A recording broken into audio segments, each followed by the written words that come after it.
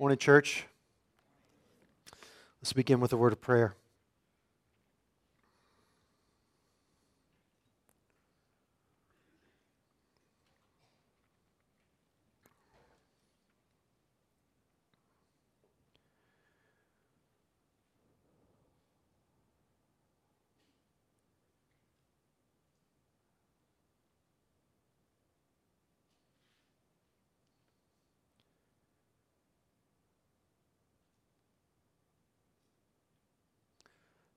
Father, we are gathered here this morning as just one tiny fraction of your people across the globe.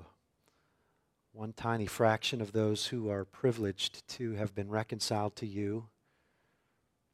A tiny fraction of those who have been blessed to have heard the voice of Christ calling to us, who have been awakened from our deadly slumber in sin, who have been given life in Him, and who are worshiping you in the power of the Spirit this morning.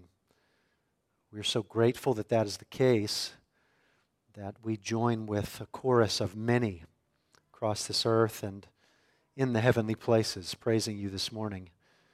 We are also grateful, Father, that now we have the privilege of opening your word and considering glorious things. And as we typically do, Father, we open the Word with an understanding and a confession in our hearts that we need your help to understand these things, and not just to understand them, but also to embrace them and to apply them rightly. And so we ask for that. We ask for your help, that your Holy Spirit would be active among us, helping us to understand your Word, to embrace it, to apply it.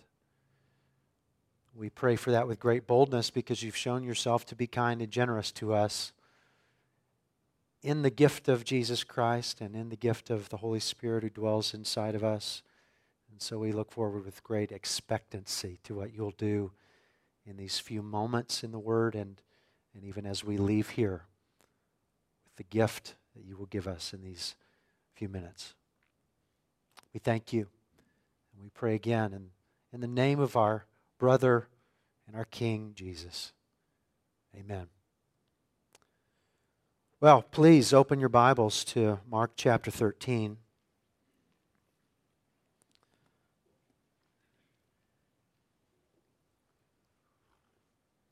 The last few chapters of Mark have shown Jesus making his slow march toward the cross. And so we are still awaiting Jesus' crucifixion. The last couple of chapters have shown increasing tension between Jesus and the authorities in Jerusalem. Jesus is in Jerusalem, as we'll see. As you're finding your place there in Mark 13, I'd ask you to stand with me. We're going to read just the first 4 verses to set the stage here. We'll spend our time this morning looking at verses 1 through 13. But we'll just read the first 4 verses. Mark 13, beginning in verse 1 and reading through verse 4. And as Jesus, came out of the temple, one of his disciples said to him, "Look, teacher, what wonderful stones and what wonderful buildings." And Jesus said to him, "Do you see these great buildings? There will not be left here one stone upon another that will not be thrown down." And as he sat on the Mount of Olives opposite the temple, Peter and James and John and Andrew asked him privately, "Tell us, when will these things be? And what will be the sign when all these things are about to be accomplished?" You may be seated.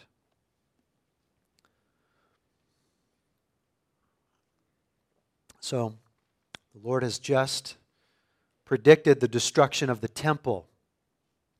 And the disciples want to know when that will happen and what will signal that destruction is about to happen. Now, why would they want to know that? They want to know because they don't want to be around when it happens. The Jews have enough history with this kind of thing that they know that this doesn't happen in a vacuum.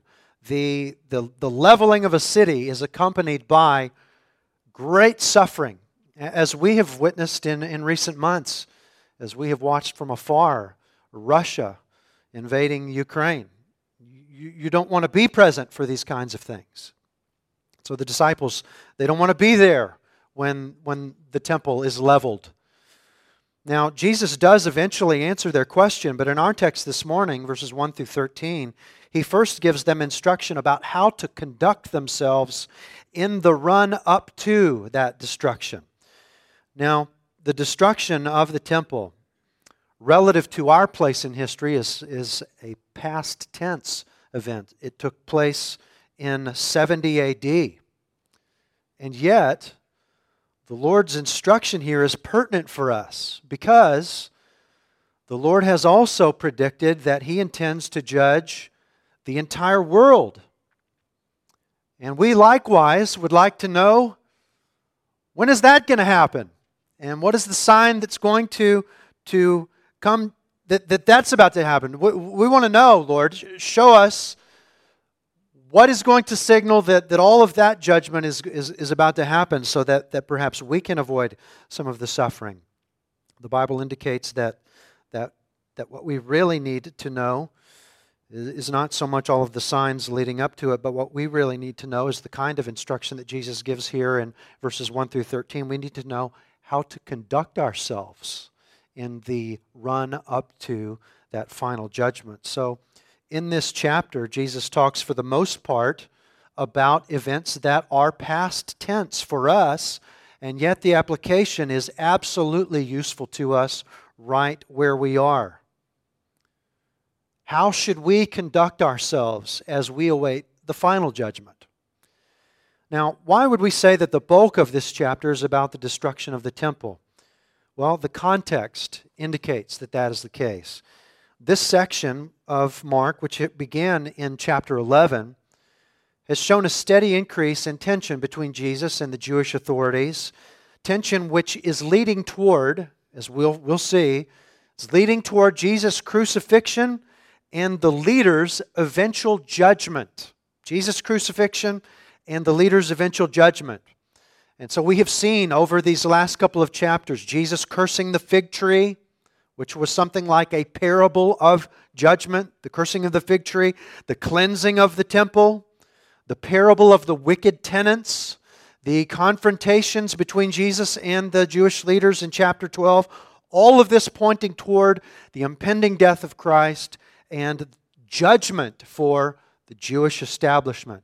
The very next event that happens in this sequence of events is this conversation between Jesus and a few of His disciples in chapter 13.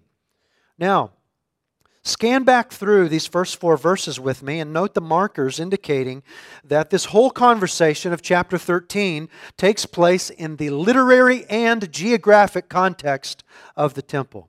First, look at verse 1. They come out of the temple. Second, the conversation begins by one of the disciples calling Jesus' attention back to the temple and its stones. Third, in verse 2, Jesus responds about the temple, predicting its destruction. Fourth, in verse 3, they sit down opposite the Mount of Olives, explicitly opposite the temple. It seems that Mark wants us as the readers to know that the following questions and answer come as Jesus and the disciples are sitting facing the temple. Fifth, in verse 4, the 4 disciples ask, when will these things be? What are these things? Well, contextually, the nearest referent is what Jesus just said about the destruction of the temple. In light of all of these contextual markers, if we want to say that what follows is something other than an answer about the destruction of the temple, we have a heavy burden to overcome. Everything contextually is pointing toward this is a conversation about the destruction of the temple. Now, earlier I said that most of chapter 13 is about the destruction of the temple. How much is most? Well, let me tell you. It's up to verse 23. So what we'll find is that up to verse 23 is all a reference to the events leading up to the destruction of the temple in 70 AD. I will argue that from verse 24 on is about the return of Christ, the second coming of Christ. So again, what have the disciples asked? They have asked, tell us, when will these things be, and what will be the sign when all these things are about to be accomplished? Now, verses 5 through 8, in verses 5 through 8, Jesus is essentially saying, look, don't be deceived by non-signs. They want a sign. When are these things about to be? In verses 5 through 8, he says, don't be deceived by non-signs. So he's saying there's going to be non-signs. And the first point in your notes is, don't be deceived by non-signs. Look at verses 5 through 8 with me. Jesus began to say to them, see that no one leads you astray. Many will come in my name, saying, I am He, and they will lead many astray. And when you hear of wars and rumors of wars, do not be alarmed. This must take place, but the end is not yet. For nation will rise against nation, and kingdom against kingdom. There will be earthquakes in various places. There will be famines. These are but the beginning of birth pains. There are going to be difficult things, trials. These are just the normal parts of life that are not signs that the temple is about to be destroyed. So Jesus points out what some of these things are going to be. There are going to be false Christs that will rise, and many are going to be deceived by them. Jesus is saying that does not mean that it's time to bail Jerusalem. Make sure that you're not deceived like many others will be. He also says that there are going to be wars going on. Don't be alarmed. Now, a little familiarity with the history of the Jews might help us to understand why they would be a little nervous about wars going on around them. And not just wars between the Jews and other people, but wars between their foreign oppressors and other nations. Just a little bit of history. Reading the Old Testament would lead us to understand why they would be a little nervous about this. Many of us have been concerned about the geopolitical ramifications of Russia invading Ukraine. What might this mean for us? I think most countries around the world have wondered that. Certainly the Jews would have been thinking, with wars going on right in their proverbial backyard, well, maybe we need to leave Jerusalem. Jesus said the temple's going to be destroyed. Maybe we need to leave. The disciples might think. Jesus says, look, don't lose your mind about that kind of thing. That's a non-sign. That is not the sign that the temple is about to be destroyed. It has to happen, but the end is not yet. And here, contextually speaking, all the contextual factors indicate that when Jesus says the end here, what he means is the end of the temple. He also says there's going to be natural disasters. There's going to be earthquakes. There's going to be famines. Non-signs. These are not signs that the temple is about to be destroyed. Don't be deceived. Don't be alarmed. It's not time. Now, why would Jesus give this kind of instruction? Why would he tell them, don't be alarmed. Don't be deceived by non-signs? Why warn them not to get worked up about these things? Because preoccupation with what aren't actually signs that this destruction is imminent, believing that destruction is coming any second when it isn't, might mean that they would abandon their mission prematurely. And that would be a real danger. Because Jesus, after he rises from the dead, he's going to give them a very serious mission that is intended to be what they are all about, which is making disciples. Now, though the immediate context, the immediate referent of all these things, is the destruction of the temple in Jerusalem, and though the destruction of the temple happened almost 2,000 years ago, God has predicted the judgment of all the world, which has not yet occurred.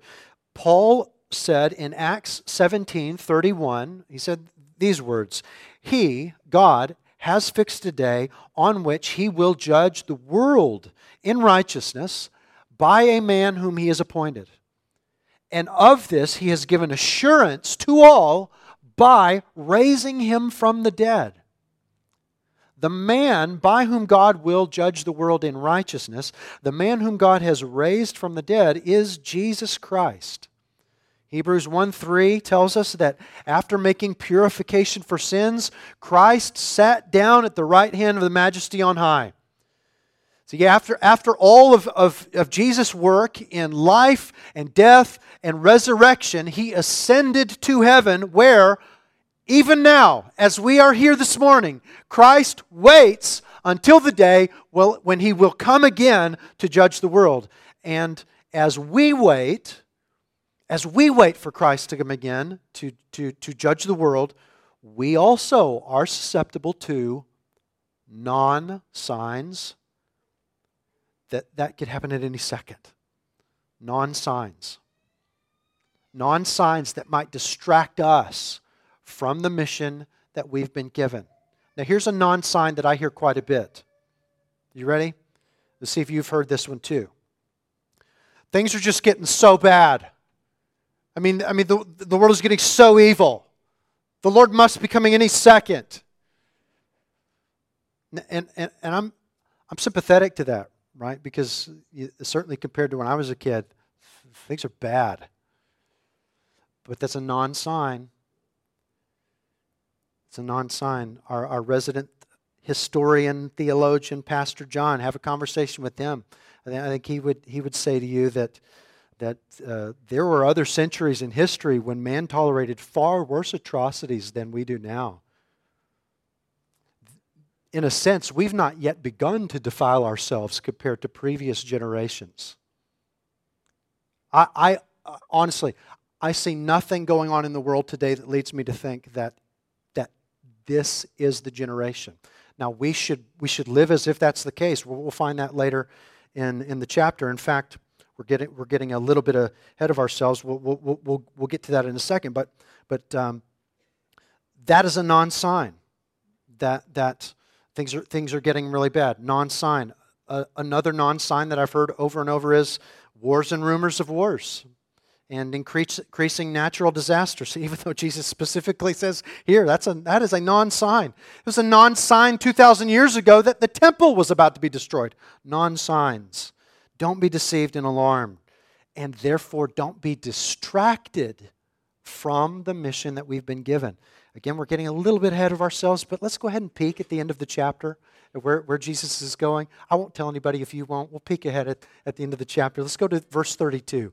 Chapter 13, verse 32. The Lord says, concerning that day or hour, this is the Lord's second coming, okay? Concerning that day or hour, no one knows, not even the angels in heaven, nor the Son, but only the Father. Be on guard, keep awake, for you do not know when the time will come. The idea is just be ready. Just be ready all the time. And as we'll see when we get there, the way to be ready is to be about His business. You just keep your nose to the gospel grindstone. Which brings us to the next point. Remain gospel-driven during persecution. Remain gospel-driven during persecution. Let's look at verse 9. But be on your guard, for they will deliver you over to councils, and you'll be beaten in synagogues, and you will stand before governors and kings for my sake to bear witness before them. And the gospel must first be proclaimed to all nations. And when they bring you to trial and deliver you over, do not be anxious beforehand what you are to say, but say whatever is given you in that hour, for it is not you who speak, but the Holy Spirit. And brother will deliver brother over to death, and the father his child, and children will rise against parents and have them put to death. And you will be hated by all for my name's sake, but the one who endures to the end will be saved. Now remember again that the immediate context here is the events surrounding the destruction of the temple. So first, the Lord warns there's going to be persecution. There's going to be persecution prior to the destruction of the temple. It's layered throughout all these verses. Verse 9, they're going to deliver you over to councils. You'll be beaten in synagogues. You'll stand before governors and kings for my name's sake. Verse 12, brother will deliver brother over to death, the father his child, and children will rise against parents and have them put to death. Verse 13, you'll be hated by all for my name's sake. There's going to be persecution. That is, there's going to be persecution in and emanating from Jerusalem. Second, the Lord wants them to remain focused on the gospel in the midst of that persecution. How do we know that He wants them to remain focused on the gospel? Because in verse 10, He tells them the purpose being served by this persecution. He says the gospel must first be proclaimed to all the nations. Now that verse 10, is nestled into the midst of the other verses about persecution, which indicates that God will use their suffering itself as a means of spreading the good news. And He wants them to keep their wits about them in the midst of that. Keep your head on straight as you're being persecuted. Understand why this is happening. It's happening so that the gospel will spread. You're going to be mistreated. Keep your focus on the gospel, which is the whole point. Your suffering will cause the spread of the gospel beyond Jerusalem. Third, He wants them to trust in the power of the Holy Spirit for the appropriate words at the appropriate time. Look again at verse 11. When they bring you to trial and deliver you over, do not be anxious beforehand what you are to say, but say whatever is given you in that hour, for it is not you who speak, but the Holy Spirit. So again, you're going to suffer. Keep your head on straight that this is for the gospel. And in the midst of that, trust the power of the Holy Spirit to give you what you need to deliver the gospel at the right time. Do not be overcome by anxiety. Fourth, He wants them to endure. The one who endures to the end will be saved. Don't fall away. Don't let the pressure and suffering cause you to fall away from faith in the living God. Continue to trust in the God of the gospel. All of this stuff that's going to happen is according to plan. It must happen before the destruction of the temple. Now, all of the stuff that Jesus is talking about, we see all of this happening in the book of Acts. Hold your finger here in Mark 13. Turn with me over to Acts chapter 4. Acts chapter 4. We could find multiple examples of all of these things happening in Acts, but we have time only to look at just a couple of places. Let's begin in Acts chapter 4, verse 1. And if you're familiar with the book of Acts, you know that in Acts chapter 4, we're still talking about Jerusalem. Well, these events are taking place in Jerusalem. Acts chapter 4, verse 1. And as they, referring to the apostles, as they were speaking to the people, the priests and the captain of the temple and the Sadducees came upon them, greatly annoyed because they were teaching the people and proclaiming in Jesus the resurrection from the dead. And they arrested them and put them in custody until the next day, for it was already evening. But many of those who had heard the word believed, and the number of the men came to about 5,000. On the next day, their rulers and elders and scribes gathered together in Jerusalem with Annas the high priest and Caiaphas and John and Alexander and all who were of the high priestly family. And when they had set them in the midst, they inquired, "By what power or by what name did you do this?" Now they're inquiring about a man that the apostles had healed the previous day. Now, what we have just read in these first few verses of chapter 4, what we have just read about the apostles, we've just read about the apostles being delivered over to the council to bear witness before them. In other words, we've just read a fulfillment of what Jesus said in Mark 13:9. Jesus said this is going to happen, and here it has. Continuing in Acts 4:8. Then Peter, filled with the Holy Spirit, said to them, "Rulers of the people and elders, if we're being examined today concerning a good deed done to a crippled man, by what means this man has been healed, let it be known to all of you and to all the people of Israel that by the name of Jesus Christ of Nazareth, whom you crucified, whom God raised from the dead, by Him this man is standing before you well. This Jesus is the stone that was rejected by you, the builders, which has become the cornerstone. And there is salvation in no one else, for there is no other name under heaven given among men by which we must be saved." Now when they saw the boldness of Peter and John and perceived that they were uneducated common men, they were astonished, and they recognized that they had been with Jesus. What did Jesus say in Mark 13:11? If you've still got your finger back there, you could flip over and see. "And when they bring you to trial and deliver you over, do not be anxious beforehand what you are to say, but say whatever is given you in that hour, for it is not you who speak, but the Holy Spirit."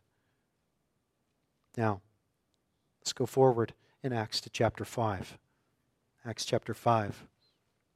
Some of the apostles are arrested again. They're arrested again. Let's look beginning at chapter 5, verse 27.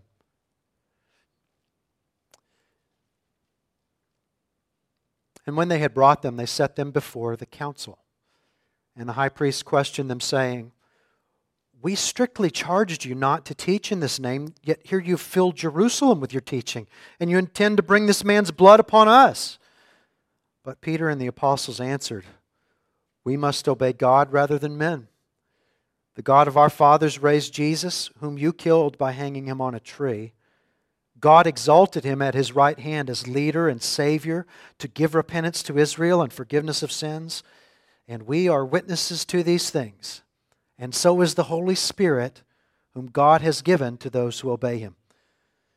When they heard this, they were enraged and wanted to kill them. But a Pharisee in the council named Gamaliel, a teacher of the law held in honor by all the people, stood up and gave orders to the men outside, to put the men outside for a little while. And he said to them, "Men of Israel, take care what you're about to do with these men. For before these days, Theudas rose up, claiming to be somebody, and a number of men, about 400, joined him.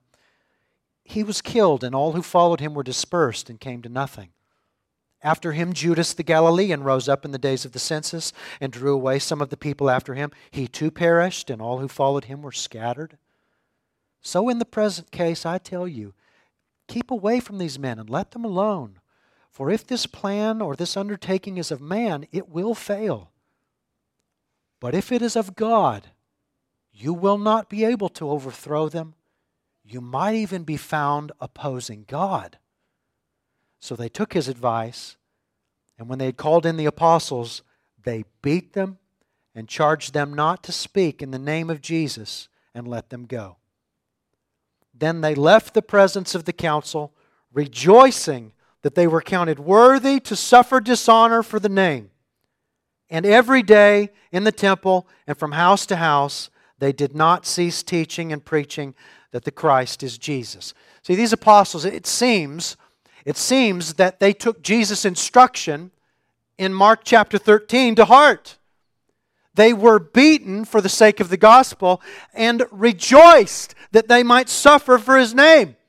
And their suffering fueled their gospel work. The council said, "Shut that up!" And in Acts 5:42, look at Acts 5:42 again, it says, "Every day in the temple," that's boldness, people. That is the center of the storm. Every day in the temple and from house to house, they did not cease teaching and preaching that the Christ is Jesus. Their suffering leads to the spread of the good news. We find other examples of these brothers and others being beaten later in the book in and around the temple and synagogue, and the gospel spreads as a result. Should it surprise us? No, because Jesus said this is what would happen in Mark chapter 13. In Acts 6 and 7, we read about Stephen's encounter with the Jewish leaders, which ends in his stoning death. So we've got this escalation from just beatings to now we have the first murder of a believer in Jesus Christ, followed immediately by this passage at the beginning of chapter 8. So look at Acts chapter 8, verse 1. Acts 8:1. "And Saul approved of his execution," talking of Stephen's execution. "Saul approved of his execution, and there arose on that day a great persecution against the church in Jerusalem, and they were all scattered throughout the regions of Judea and Samaria, except the apostles." See, the faithfulness of the believers to testify to the gospel under the pressure of persecution leads to the gospel's wider spread. And what we find as we continue to read the book of Acts is that it spreads not just out of Jerusalem and Judea and Samaria, but eventually to the ends of the earth. Or as Paul phrases it in Romans 16:26, the gospel is made known to all nations. Paul writes that in Romans 16:26. The gospel has been past tense, made known to all nations.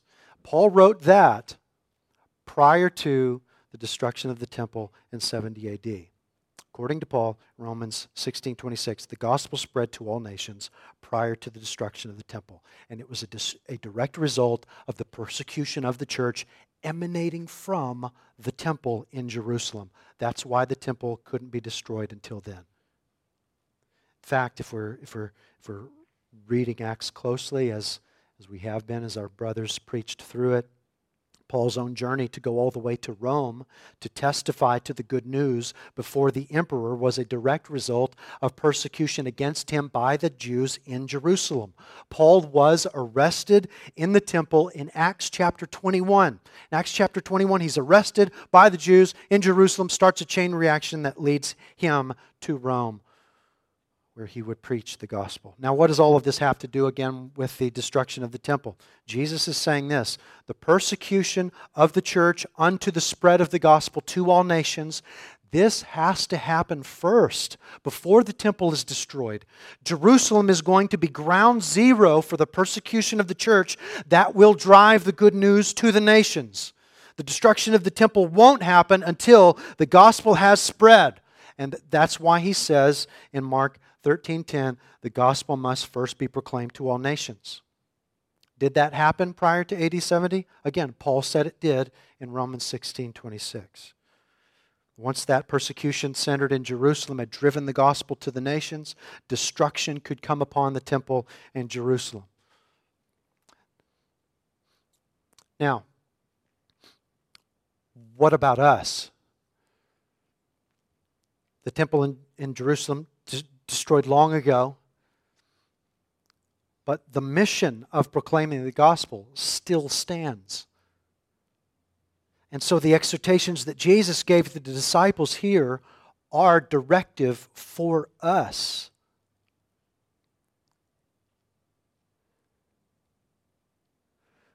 Just as Jesus warned the disciples that they would be persecuted for their association with Him, so also the apostles turned right around and gave us those same warnings. Let me give you a couple of examples. 1 Peter 4:12. 1 Peter 4:12. Beloved, do not be surprised at the fiery trial when it comes upon you to test you as though something strange were happening to you. It's very similar to what Jesus says to the apostles in Mark 12. Don't you be surprised when you're persecuted for the sake of the gospel. Paul writes something very similar in 2 Timothy 3:12. Indeed, all who desire to live a godly life in Christ Jesus will be persecuted. You will be hated for His name's sake. And so what is our temptation in the midst of that suffering and mistreatment? It is at least to become distracted, if not to positively avoid mistreatment by shutting our mouths. But the apostles call us to do what Jesus called them to do, which is the exact opposite. You may remember that 1 Peter was written to people in harm's way. Here's what Peter says that we're to be about in the midst of that fiery trial. 1 Peter 2:9. 1 Peter 2:9. But you are a chosen race, a royal priesthood, a holy nation, a people for His own possession, that you may proclaim the excellencies of Him who called you out of darkness into His marvelous light. Did you hear that? Did you hear what Peter says to the church about what we're to be about? Not silently believe the excellencies in the privacy of your closet, and not even whisper the excellencies so that we don't offend anybody. Proclaim those excellencies. Shout those excellencies. Make the name of Jesus known in the midst of the fiery trial. He's talking to people who are in the midst of that fiery trial.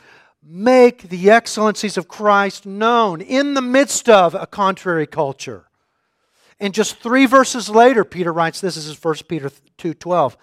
Keep your conduct among the Gentiles honorable, so that when they speak against you as evildoers, they may see your good deeds and glorify God on the day of visitation. This is just another way of saying proclaim the excellencies, not just with your words, but proclaim the excellencies of Him who called you out of darkness into His marvelous light with your conduct.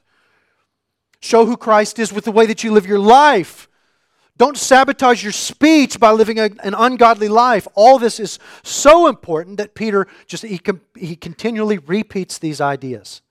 Repeats them over and over in the book of 1 Peter. I want to give you again these things from one other passage. And keep in mind how this shows that what Jesus was teaching the apostles in Mark 13, they turn around and they give to us. That even though the temple was destroyed long ago, these brothers have turned around and given them to us that they might be principles that govern our lives as we look forward to the final judgment. Here is 1 Peter 3:14 and following. 1 Peter 3:14 and following. But even if you should suffer for righteousness' sake, you will be blessed. Have no fear of them, nor be troubled. But in your hearts, honor Christ the Lord as holy. Elevate Christ as holy. Always being prepared to make a defense to anyone who asks you for the reason for the hope that is in you. Yet do it with gentleness and respect, having a good conscience, so that when you're slandered, those who revile your good behavior in Christ may be put to shame. For it is better to suffer for doing good, if that should be God's will, than for doing evil. For Christ also suffered once for sins, the righteous for the unrighteous, that He might bring us to God, being put to death in the flesh, but made alive in the Spirit. You see how He connects there our suffering with Christ's? So look, you're going to suffer for the gospel, and you're doing that as you walk in the footsteps of Christ. Christ also suffered for sin. What about Jesus' exhortation in Mark 13:13? Mark 13:13, Jesus said, "The one who endures to the end will be saved." Well, the apostles, they turn right around and they hand that to us over and over and over in the New Testament. We get that in Romans, in Galatians, in Hebrews, James, 1 Peter, Revelation. It's like they just can't give it to us enough. The one who endures to the end will be saved. Don't fall away in the midst of a culture that's putting pressure on you to recant your belief in Jesus Christ and to just follow after the things of the world. Don't do it. The one who endures to the end will be saved. Now, as you feel the pressure of the culture, the pressure of family, Jesus says here in Mark 13 that family members are going to turn against family members. Some of them they're going to kill family members, and we may not see that happening in our culture, but certainly some of us feel familial pressure to be quiet about Jesus and to downplay this thing that is our life. They want it to just be a part of our life. As you feel the pressure of the culture, you feel the pressure of family, the pressure of neighbors, the pressure of coworkers, anti-gospel pressure to shut up, to whisper the excellencies, to make yours a private religion, to be some kind of like spiritual prepper sealed off from the world for the preservation of self. Do you feel that pressure? Do you feel that pressure from social media and from the news and from everywhere around you? Do you feel the impulse to bow to that pressure? Kill that impulse. Kill that impulse by looking to Jesus, who even as He is saying these things, he's giving this instruction as He's staring the cross in the face. Christ gave Himself. Christ didn't save Himself as the world is telling us to do. The world is saying to us, save yourself by being quiet. Christ is on the way to the cross to give Himself for the sake of our salvation. He's going to the cross to be utterly spent, poured out for us. Are we going to follow Him? Let us follow Him. Look to the apostles who pass that same instruction on to us, even as they were also being poured out for the same gospel. And let us similarly be poured out. Let us be utterly spent for the gospel, if we believe it. Let us say with Paul, the world has been crucified to me and I to the world. I bear on my body the brand marks of Christ. Do your worst. I know where I'm going. I'm going to shout the excellencies of Christ all the way to my end in this world because glory awaits. Let us do the work of the gospel until the very end. Let's be busy about His work. Let's not be suckers for non-signs. Let's not be suckers for false Christs. Let's do the Lord's work until He returns. And when He returns, let Him find us joyfully and profusely sweating under the delightful work of the gospel. Now, we're going to pray. We're going to spend a few minutes in silent reflection. And during that silent reflection, let us all before the Lord and by the direction of the Holy Spirit consider what it is that He would have us to do with these things. Are there places where we have been cowed by the culture? We have been like those bailing on Jerusalem in light of the coming judgment. Let us not be that way. Let us be like those eager to be poured out, completely spent, like Jesus, like the apostles, for a gospel that we believe in. Let's pray.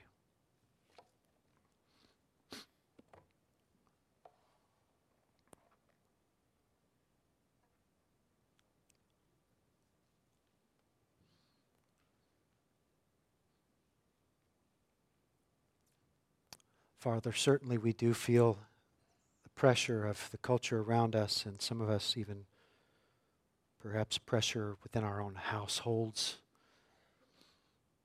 or from